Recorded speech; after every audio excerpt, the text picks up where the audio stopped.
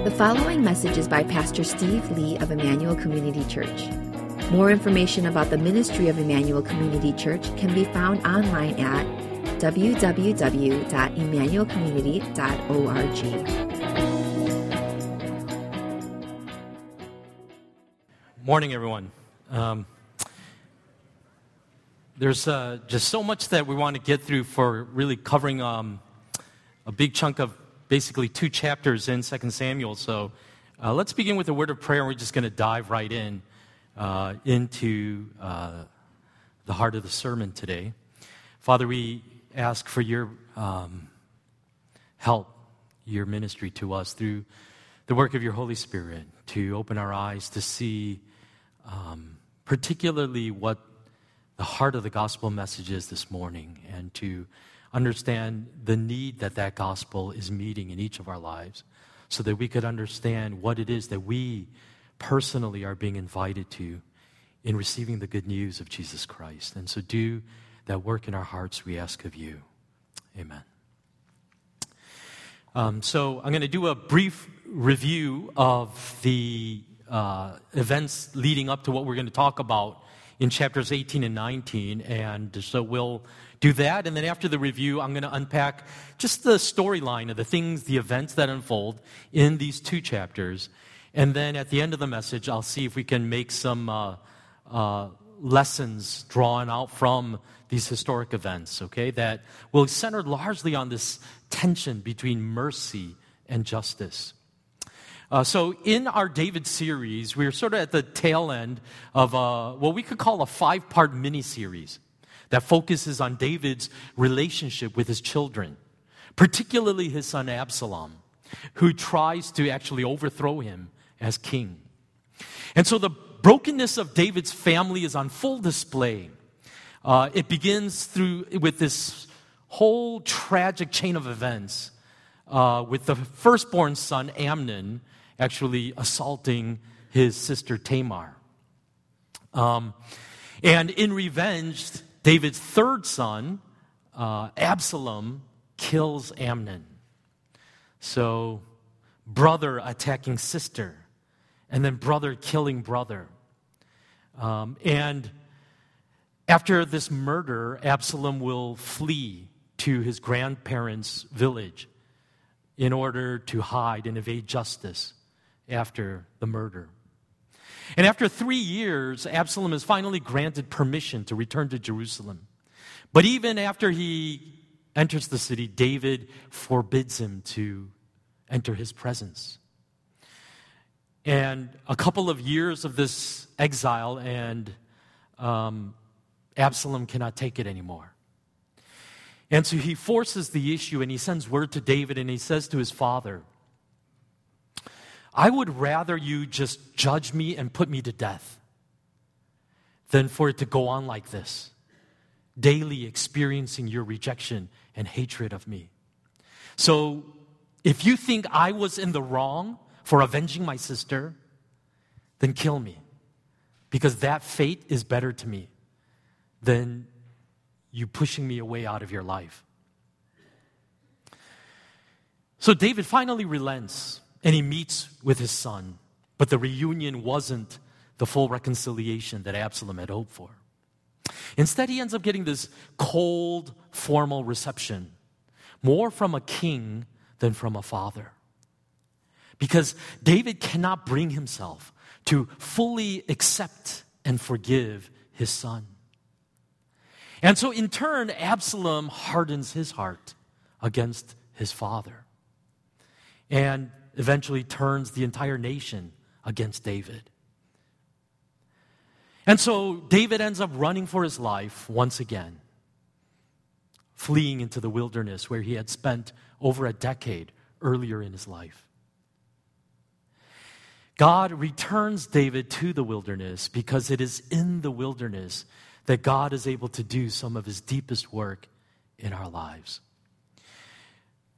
Commenting on how God brought all of Israel into the wilderness after their slavery years in Egypt, Jeremiah chapter 2, verse 2 says of God speaking to Israel, I remember the devotion of your youth, how as a bride you loved me and followed me through the wilderness.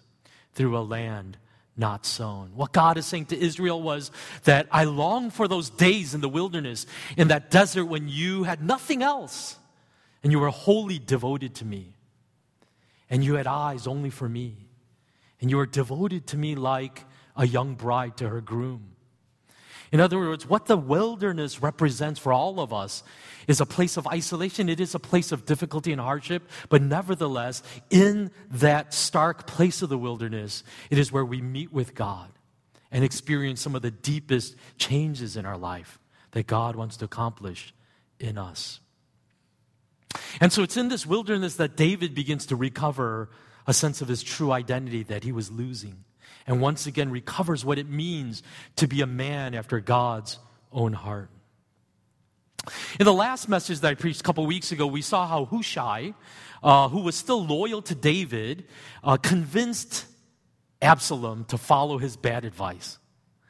And he did it by playing on Absalom's fears and appealing to his pride. And so basically, rather than striking when the iron is hot and chasing David the very night he fled, while he was still demoralized and disorganized, which really would have been the wiser plan, Absalom follows Hushai's plan. And he basically is told by Hushai, you know what, just leave David alone. If you chase him, you're not going to be able to find him.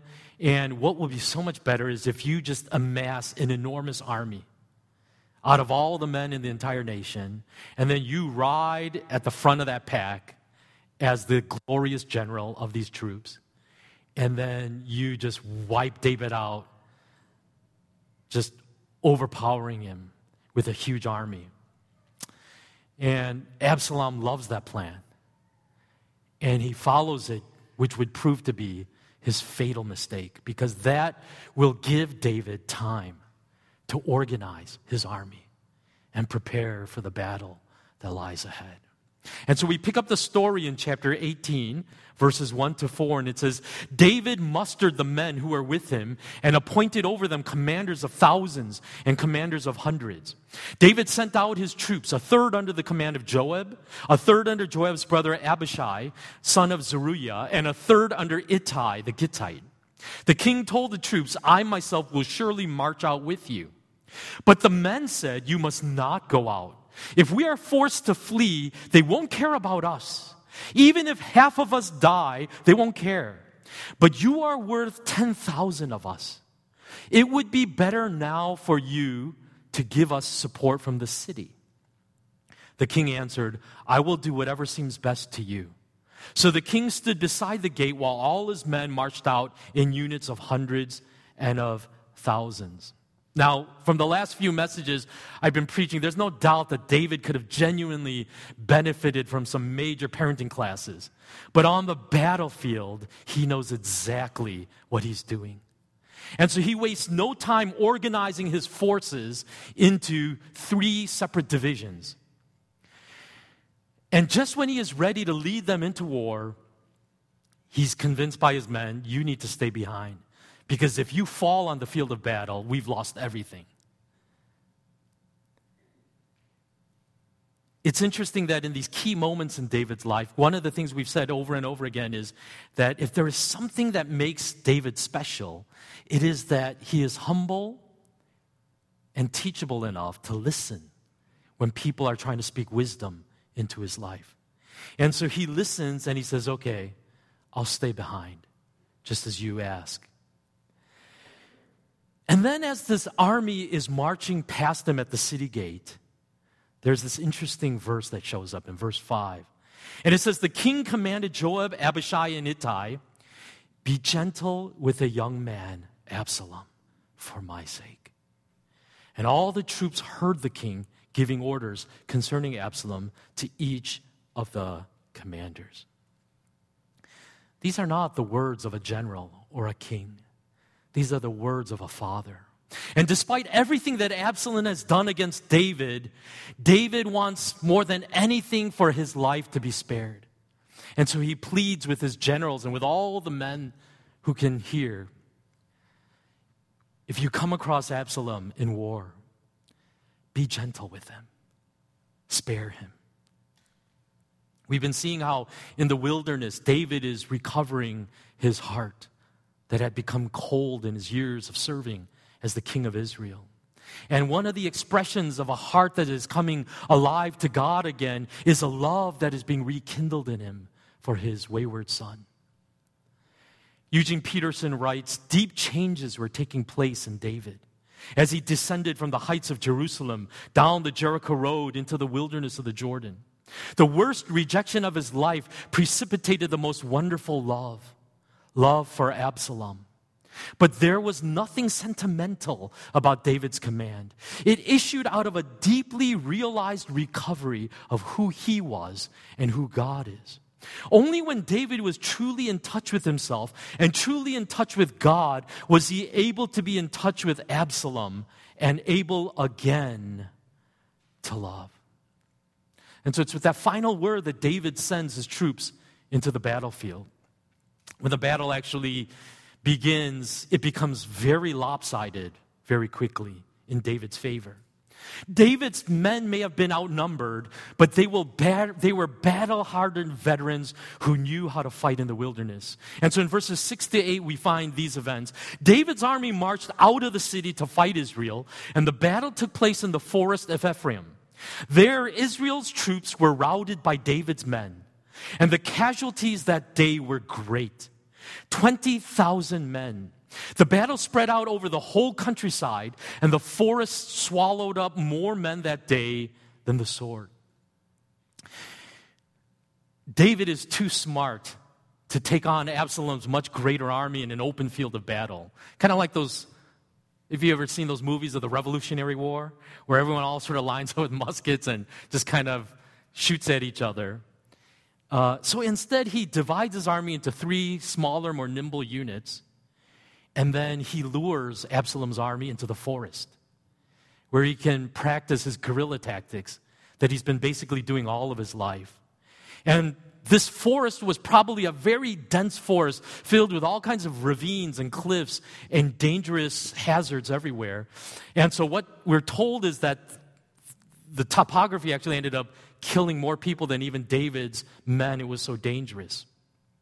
So the battle is basically done, and David has emerged victorious. In verse 9, we find this. Now Absalom happened to meet David's men. He was riding his mule, and as the mule went under the thick branches of a large oak, Absalom's hair got caught in the tree. He was left hanging in midair while the mule he was riding kept on going. Now, this I'm reading is from the NIV, the New International Version, and it's the NIV actually says that Absalom got caught by his hair, but this is one of the areas where the NIV maybe could be a little better if it translated a little more literally, because it doesn't say that he got caught in by his hair. His hair is never mentioned here. What it literally says in the Hebrew Bible is that Absalom was caught in his head. And so more likely his head is probably wedged in some branches by the neck, and he cannot get out. His hair very well may have been tangled as part of that. In verses 10 to 17, the story goes on, and it says this. When one of the men saw what had happened, he told Joab, I just saw Absalom hanging in an oak tree.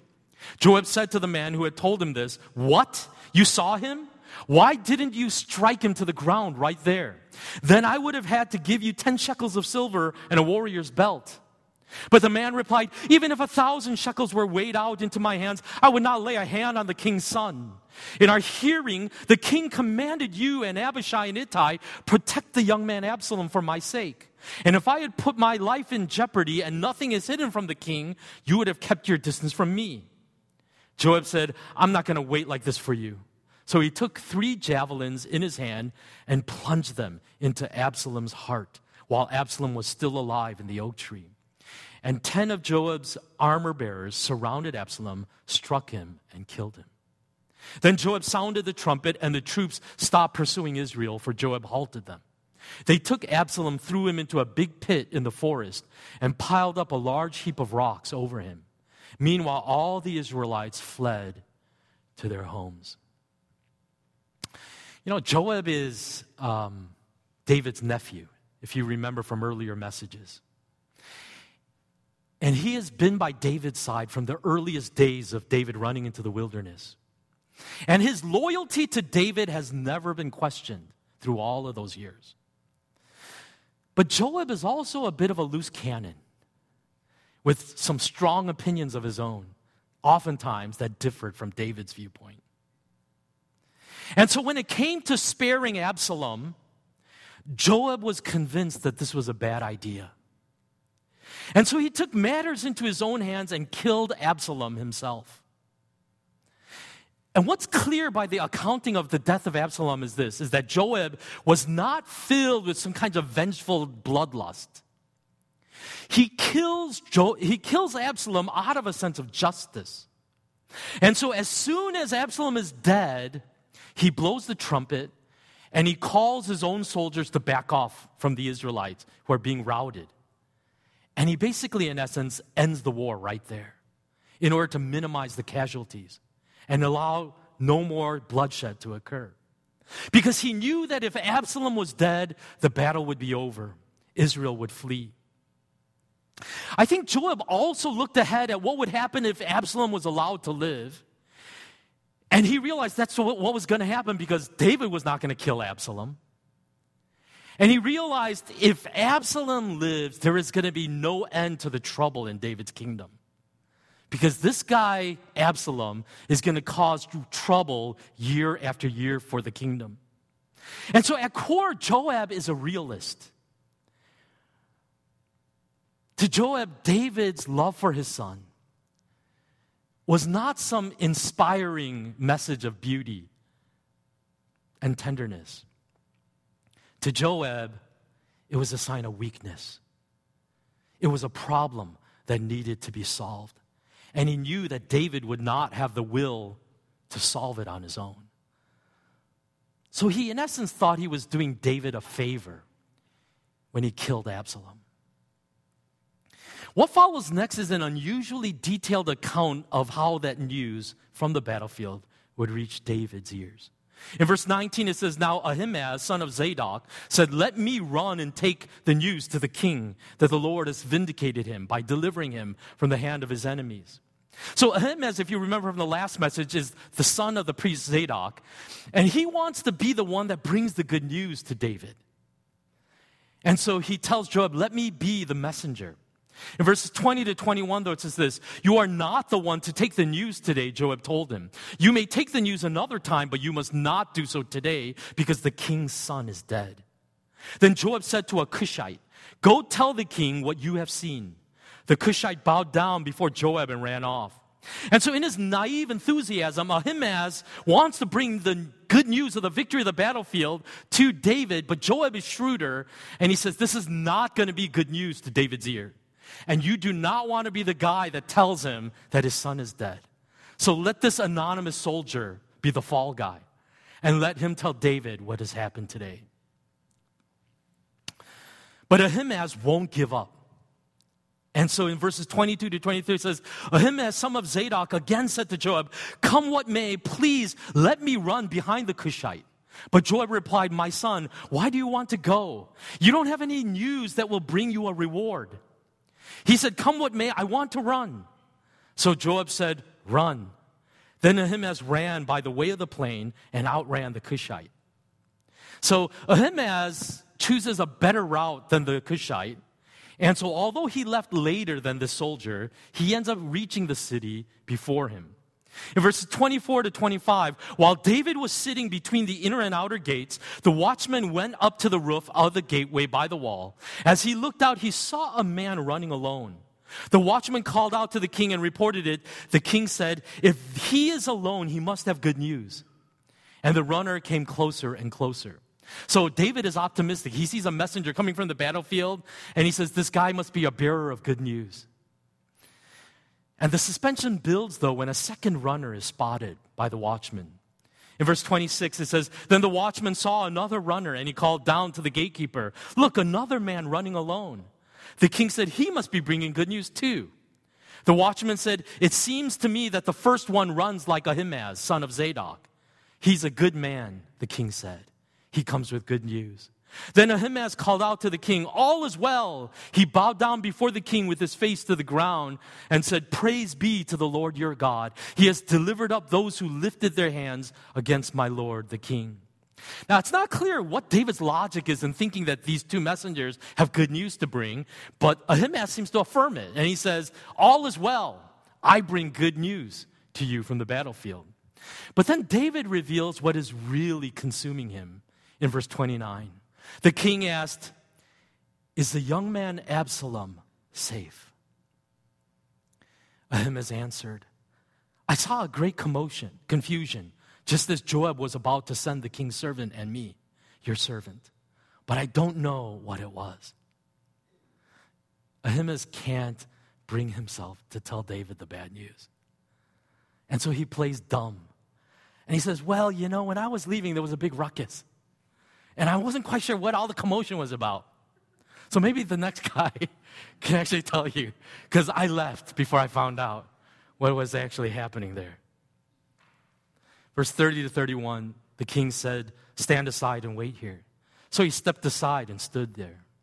Then the Cushite arrived and said, "My lord the king, hear the good news. The Lord has vindicated you today by delivering you from the hand of all who rose up against you."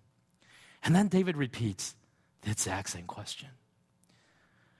The king asked the Cushite, "Is the young man Absalom safe?"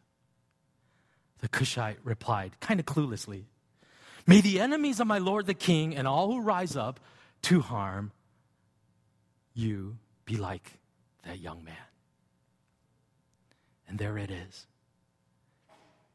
The dagger in David's heart.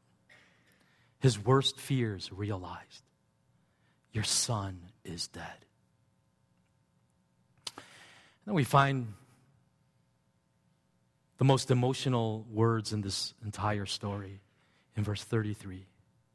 The king was shaken. He went up to the room over the gateway and wept. As he went, he said, "Oh, my son, Absalom, my son, Absalom. If only I had died instead of you. Oh, Absalom, my son, my son." Who but a parent could understand words like this? Even though you hate me, even though you wished me dead, I would have traded my life for yours in a heartbeat, if only I could. Eugene Peterson comments on this and says, "These have got to be the saddest, most heartrending words ever spoken. Words wrenched out of David's gut when the report was brought to him that his son had been murdered in the forest of Ephraim. David was no stranger to death, no stranger to tears, no stranger to murder, no stranger to disappointment, no stranger to sin. But no event combined all of these elements with such intensity, yes, ferocity, as did the matter of Absalom. When his beloved friend Jonathan died and David received the news, David marshaled all of his eloquence to compose a beautiful lament in honor of his fallen friend. But on hearing of the news of the death of Absalom, David is absolutely crushed. It's interesting that in the dozens and dozens of Psalms that David wrote that are now in our Bible, basically capturing just about every major life event in David's life, there is not a single psalm attributed to the death of Absalom. Not one song that David wrote in this occasion. It is as if there is no song in David's heart that could bear the weight of the pain that he feels in this moment. There is no desire in him whatsoever to try to write a song. And so the only words that David can muster are these pathetic cries over and over again. "Oh, Absalom, my son, my son, my son, Absalom." News will reach Joab as to how David is acting in this moment.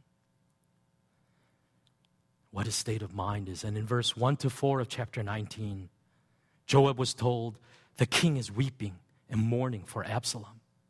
And for the whole army, the victory that day was turned into mourning. Because on that day, the troops heard it said, the king is grieving for his son. The men stole into the city that day as men steal in who are ashamed when they flee from battle. The king covered his face and cried aloud, "Oh, my son, Absalom! Oh, Absalom, my son, my son."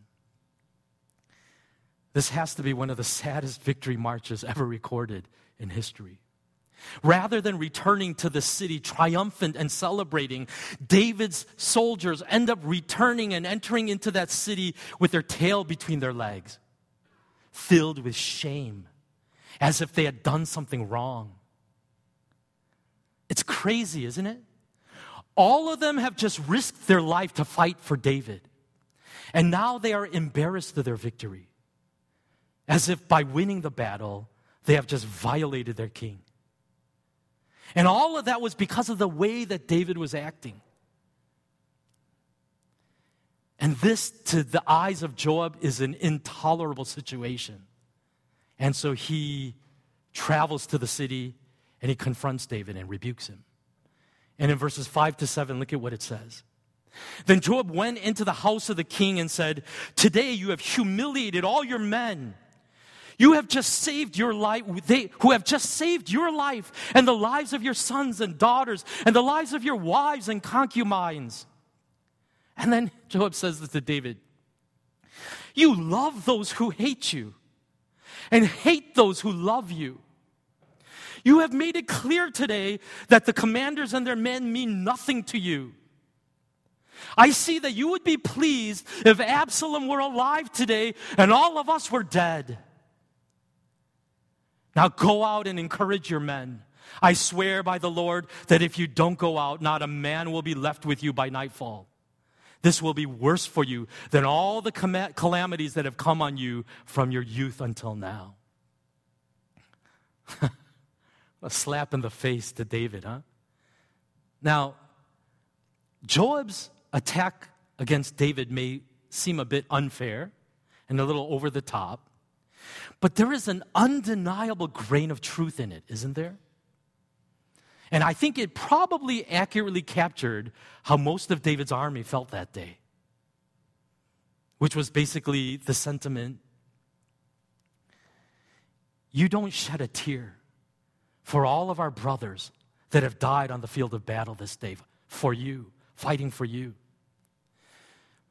But now you cannot stop crying for your son who would try to kill you. And their logic is this: if Absalom had won the battle this day, then all of us would have been killed. And based on the way that you are acting, David, it seems like you would have preferred that outcome. You would have rather all of us be dead and your son alive than the other way around by how you're acting in the face of our victory this day. And so once again, David is humble and wise enough to know when he is being rightly rebuked. And so in verse 8, it says, "So the king got up and took his seat in the gateway. When the men were told the king is sitting in the gateway, they all came before him. Meanwhile, the Israelites had fled to their homes." And so David goes to the city gate and he congratulates this man. I don't think very enthusiastically, but he did it. He did it so that the morale of his troops doesn't absolutely fall apart. That's the story in a nutshell. So what can we learn from it? And what are the lessons that we ought to draw from these events? I want to begin by making this first teaching point, and it is this: justice is needed for a broken world filled with wrongdoing and sin. Justice is needed for a broken world filled with wrongdoing and sin. What I'm saying is this: it's tempting to paint Joab as the bad guy here, isn't it? Because after all, David begged him, "Please spare my son." show mercy to him. And Joab cold-heartedly disobeyed David's orders and killed him. As we established earlier, though, this was not vindictive bloodlust. This was justice in the eyes of Joab. And the truth is this, that as long as Absalom was allowed to live, David's rule as king would always be threatened. And that's a problem.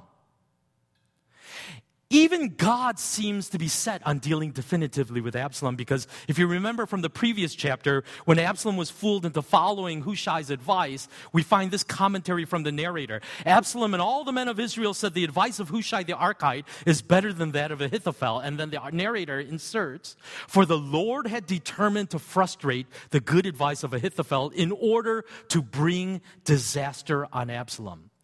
In other words, what the Bible itself seems to be telling us is this is not just Joab going rogue. It seems like God himself is orchestrating the downfall of Absalom. And so in a way, you could argue that Joab was simply carrying out God's justice. The justice that David did not have the stomach to carry out himself because it was his son. After all, Absalom was a murderer. He did kill his brother in cold blood. He was also guilty of the high crime of treason, trying to unlawfully grab David's throne from his father and claim it for himself. And because of Absalom, the entire kingdom was now a mess. Brother killing brother. All of that blood that was shed that day, you could argue, was on the hands of Absalom and his rebellion. And so in a way, you could say, this demands justice. And it was a justice that David was unwilling to carry out in order to restore his kingdom. I referenced this quote by Miroslav Volf in last year's Christmas series about trying to understand the need for God's wrath and justice in a broken world. And I think it's helpful for us today, and so I want to read it again for you today. Miroslav Volf writes, I used to think that wrath was unworthy of God. Isn't God love? Shouldn't divine love be beyond wrath? God is love. And God loves every person and every creature. That's exactly why God is wrathful against some of them. My last resistance to the idea of God's wrath was a casualty of the war in the former Yugoslavia, the region from which I come. According to some estimates, 200,000 people were killed and over 3 million were displaced. My villages and cities were destroyed. My people shelled day in and day out. Some of them brutalized beyond imagination. And I could not imagine God not being angry. Or think of Rwanda in the last decade of the past century, where 800,000 people were hacked to death in 100 days. How did God react to that carnage? By doting on the perpetrators in a grandfatherly fashion? By refusing to condemn the bloodbath, but instead affirming the perpetrator's basic goodness?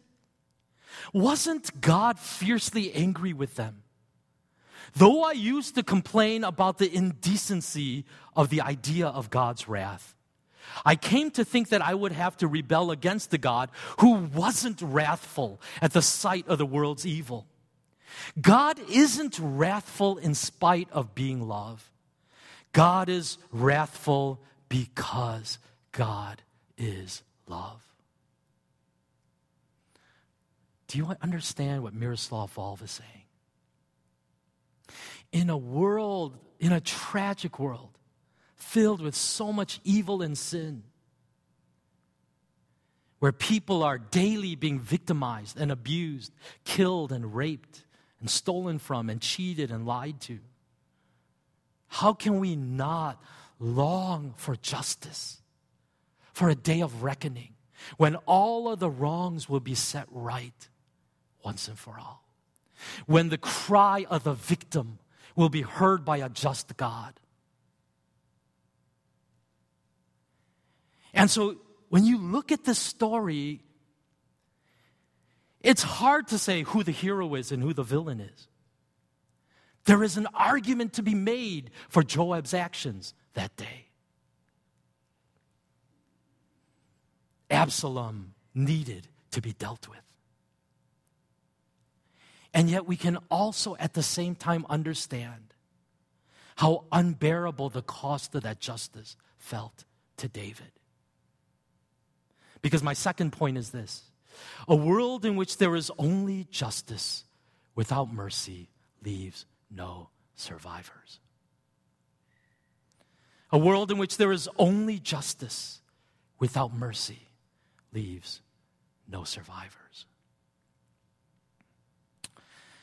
You know, it's one thing to wish hell on people like Hitler and Pol Pot and Stalin, and those are easy ones, isn't it?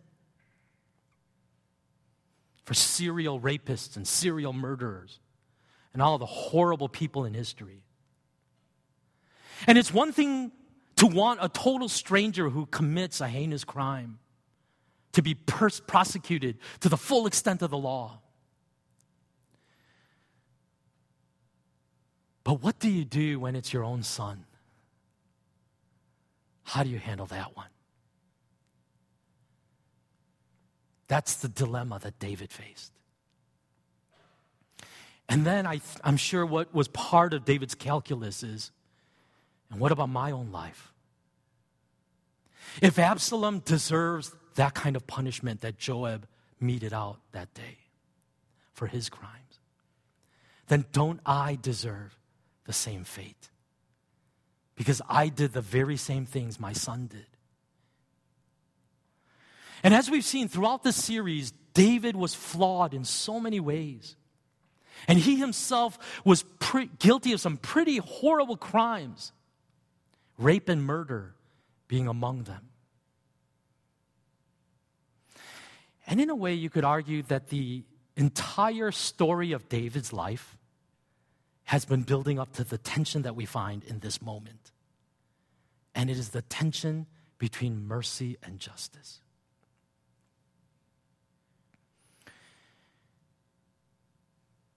And I don't think you could just argue that it was just sentimentality or even a father's love for a son that caused David to want mercy for his son Absalom. I think it's because David was shown mercy by God in his life over and over again.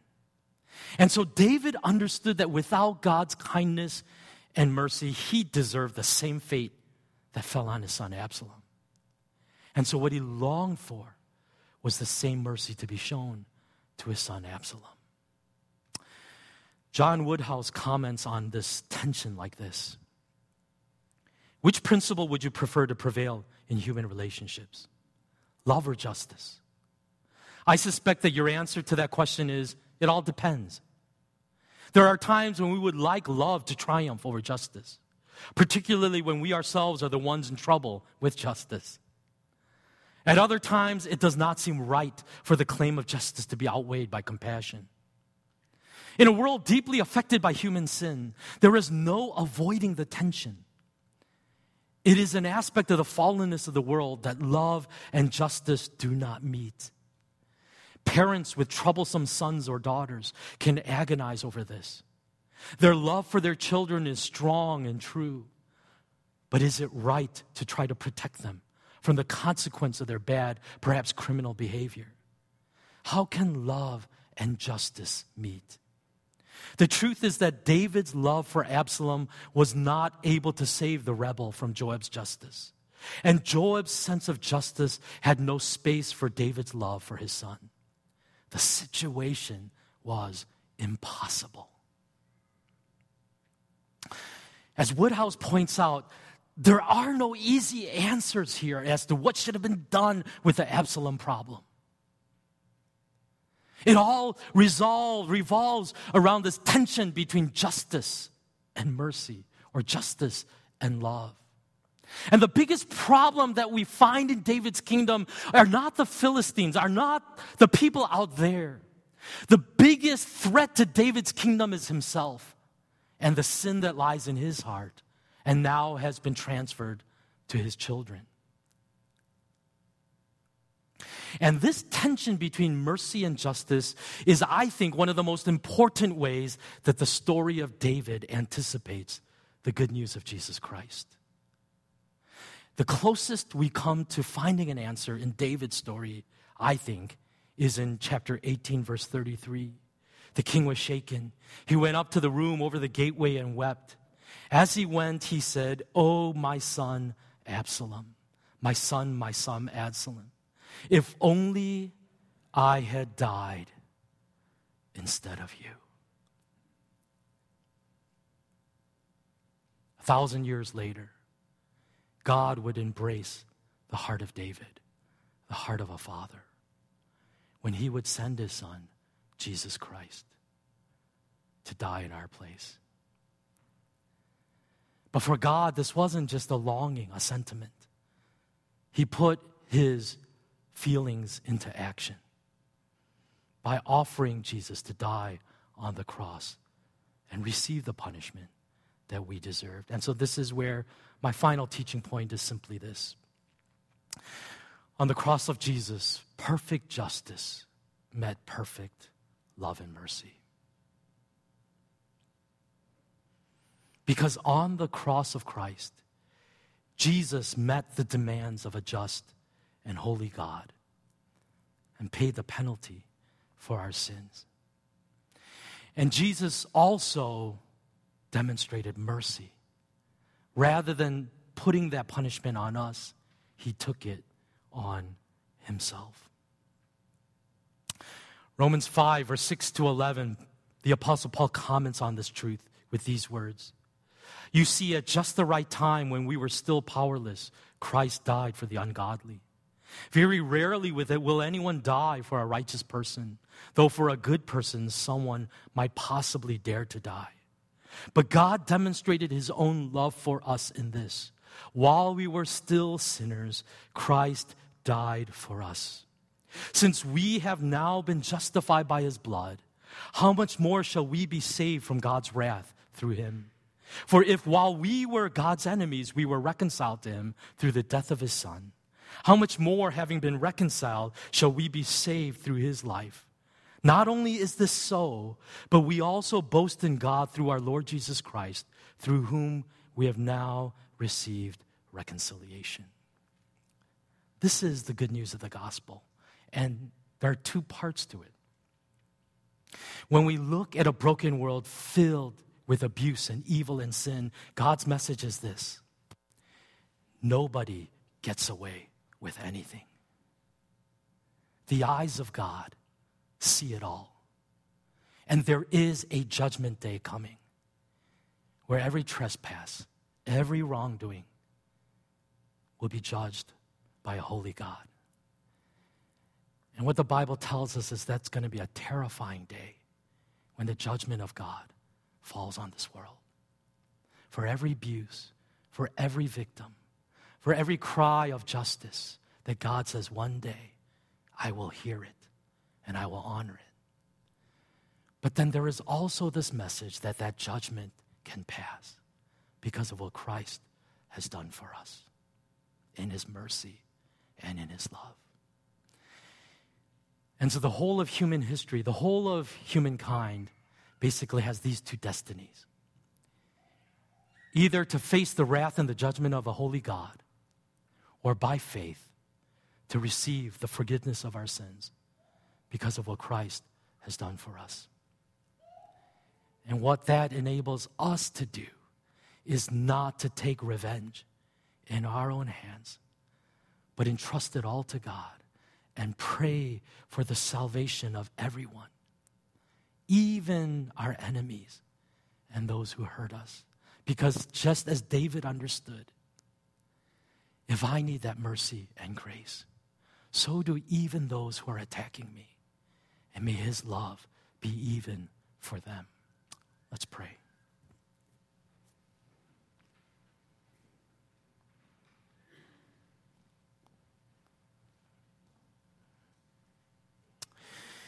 I think the truth is we are all very selective in those moments when we wish that God would be just and when we wish he would be merciful. And I think the way that it typically plays out is when it's to our advantage that God would be just, like when we feel wronged and when we feel hurt or betrayed or abused, I think the common instinct is to wish that justice would happen, that those people would get what they deserve, as we are filled with a sense of self-righteous anger against others. But as we look at the heart of David, we see something really different. We see a man who through much of his life, through all of his life, has been the recipient of God's grace. And so even in the face of his rebellious son Absalom, who's trying to kill him, the heart of David is this: spare him, show him mercy. Because this is the mercy every one of us is in desperate need of. I want to say this. I don't think we can really embrace forgiveness of somebody who has offended us if there is not justice as part of that story. For forgiveness and mercy to have integrity, there has to also be justice. And the truth is this, is for all the wrong and all the evils and all of the horrible things that have happened in our world, there is a judgment day coming. What a terrifying judgment that's going to be. But the gospel message, the good news found in the pages of Scripture is this: that God knows none of us could stand under his holy judgment. And so he found an answer that David never could find to the dilemma of justice and mercy. By killing his own son, by giving himself up as an atoning sacrifice for the sins that we have committed. And so on the cross of Jesus Christ, perfect justice meets perfect love and forgiveness. And so my hope and my sincere prayer for every person in this room this day would be that you would know that mercy of God. You would know that you are in need of that mercy. It's not up to you to decide whether your life measures up, but to the God who created you, who will one day stand as your judge, but could also, by faith, be your Savior, the one who has paid your penalty on your behalf out of his love for you. And so I pray that that same mercy that David understood from the heart of God will be a mercy that you would claim as your own by faith. Would you just pray that for a few minutes, and then our worship team will lead us into one song before we come to the Lord's table and take communion. Let's pray.